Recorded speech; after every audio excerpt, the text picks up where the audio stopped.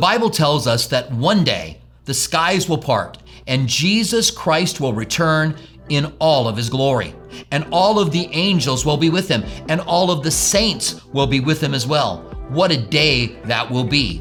What's going to happen on that day? What does the Bible tell us about it? Today on Hot Topics, the glorious return of Jesus Christ.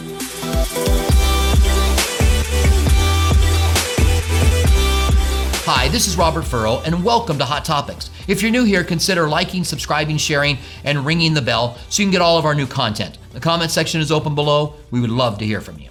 Let's take a look at 3 passages in the Bible that tell us about the return of Jesus. If you want to look them up, it's 2 Thessalonians chapter 1, verses 5 through 10. It's Revelation 19, verses 11 through 16. And it's Luke 21, 25 through 28. These are 3 different accounts of the return of Jesus and helps us to understand the kind of things that are going to happen. So we start in 2 Thessalonians chapter 1, verses 5 through 10. And I want to say about this passage, first of all, that some who don't believe in the pre-tribulation rapture find the rapture and the return of Jesus in this passage, but it's not there. It's only the return of Jesus. Remember, the saints come with him. The church, Christians, come with Jesus to this earth. And it's very powerful when we understand that. Colossians tells us that when Jesus returns, we will be with him. So Paul is talking to them here in 2 Thessalonians chapter 1 about their distress, their tribulations, their trials. People are persecuting them. And so here's what he says in verse 5. He says, which is manifest evidence of the righteous judgment of God, that you may be counted worthy of the kingdom of God, for which you also suffer. Since it is a righteous thing with God to repay with tribulation those who trouble you. So God's saying that he is going to take vengeance on those who are troubling them. Some were being killed. Some were being persecuted greatly. And Paul is saying that God is going to take up your cause one day. He gives when it's going to happen. He says in verse 7, and to give you who are troubled rest with us when the Lord Jesus is revealed from heaven with his mighty angels. And so there's the concept of rest. How is it rest when Jesus returns to bring vengeance on those who have persecuted the church for those who have been persecuted?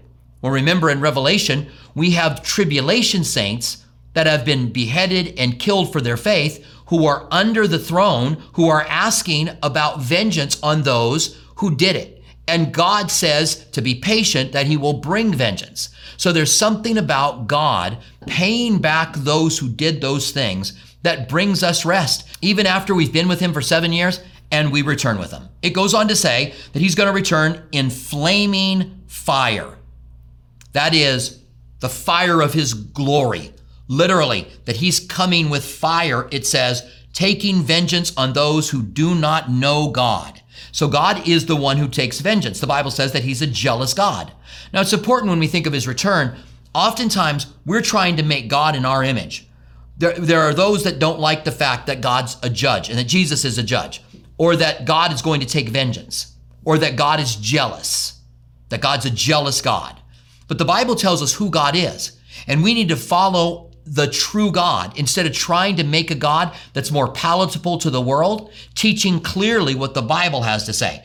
And here we see that when he comes back, he's going to be like a flaming fire, and he's going to take vengeance on those who do not know God and on those who do not obey the gospel of Jesus Christ. So these 2 things are really important for salvation. Number 1, you've got to know him. Jesus said, not everyone who says, Lord, Lord, is going to enter the kingdom of heaven. And he's going to say to some, away from me, I never knew you.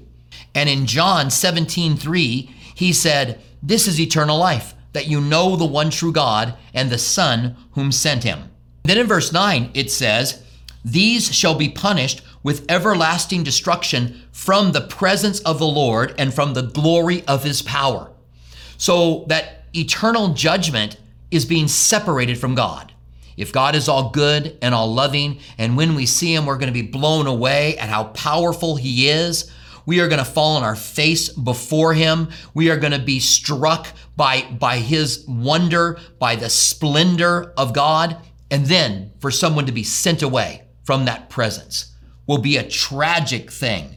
That's what it says God's going to do. It says then in verse 10, when he comes in that day to be glorified in his saints. So we who are his saints come with him, and we are glorified with Christ. Jesus said, on the day that I return, I will be ashamed of you if you're ashamed of me now.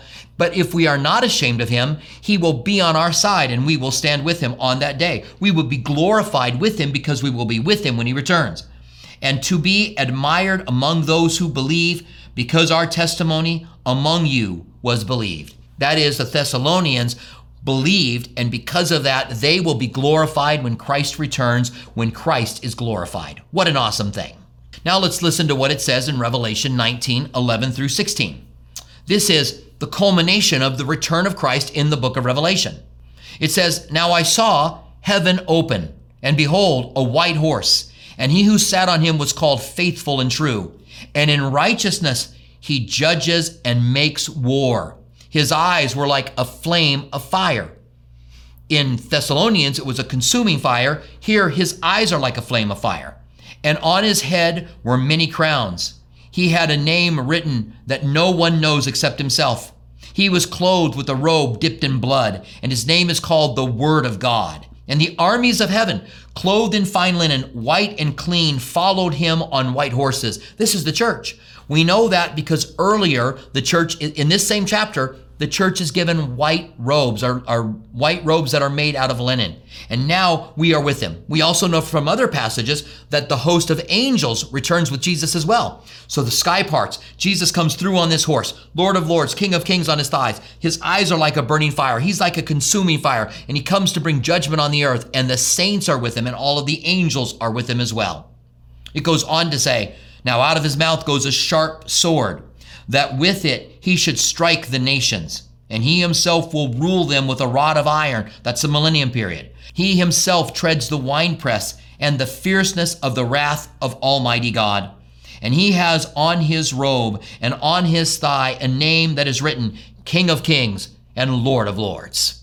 The third passage is in the book of Luke, and this is Luke 21:25 through 28. And Jesus here tells us about his return.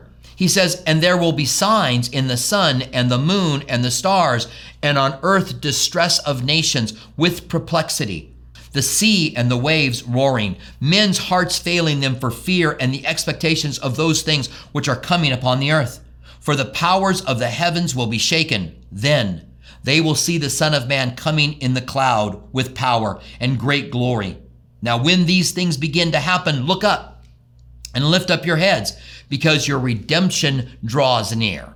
And so here, as we see this perplexity of the world, of the nations taking place, when it starts to happen, it's going to happen fast. It's going to happen quick. And we are to look up because Jesus is returning for his church. Now, as we look at this glorious return of Jesus, it's important for us to remember, again, that we are not making Jesus in our own image. That we want to follow who the real Jesus is. That is the Jesus who we are to love. That's the Jesus we are to teach. That's the Jesus that we are to live for. And he is just, and all of his judgments will be out of his justice. And God will take judgment on those who do not obey the gospel, on those who persecute those who are Christians. And he will establish his kingdom on the earth and reign for 1,000 years. How wonderful that will be. And then the world will be destroyed in a ball of fire. There will be a new heavens and a new earth, and we go on into eternity with Jesus. God bless you guys. We'll see you next time on Hot Topics.